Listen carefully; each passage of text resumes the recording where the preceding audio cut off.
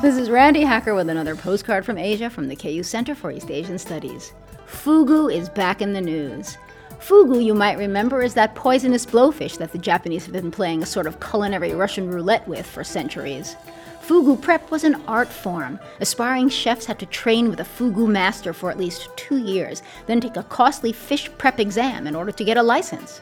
Which seems smart, given that the poison found in fugu is so lethal that even a tiny bit can kill you, and every year there are reports of people dying after preparing fugu at home.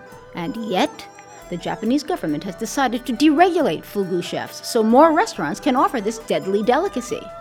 What does this mean for the thrill-seeking diner? Better carry your will with you whenever you dine out. From the KU Center for East Asian Studies, this is Randy Hacker. Wish you were here.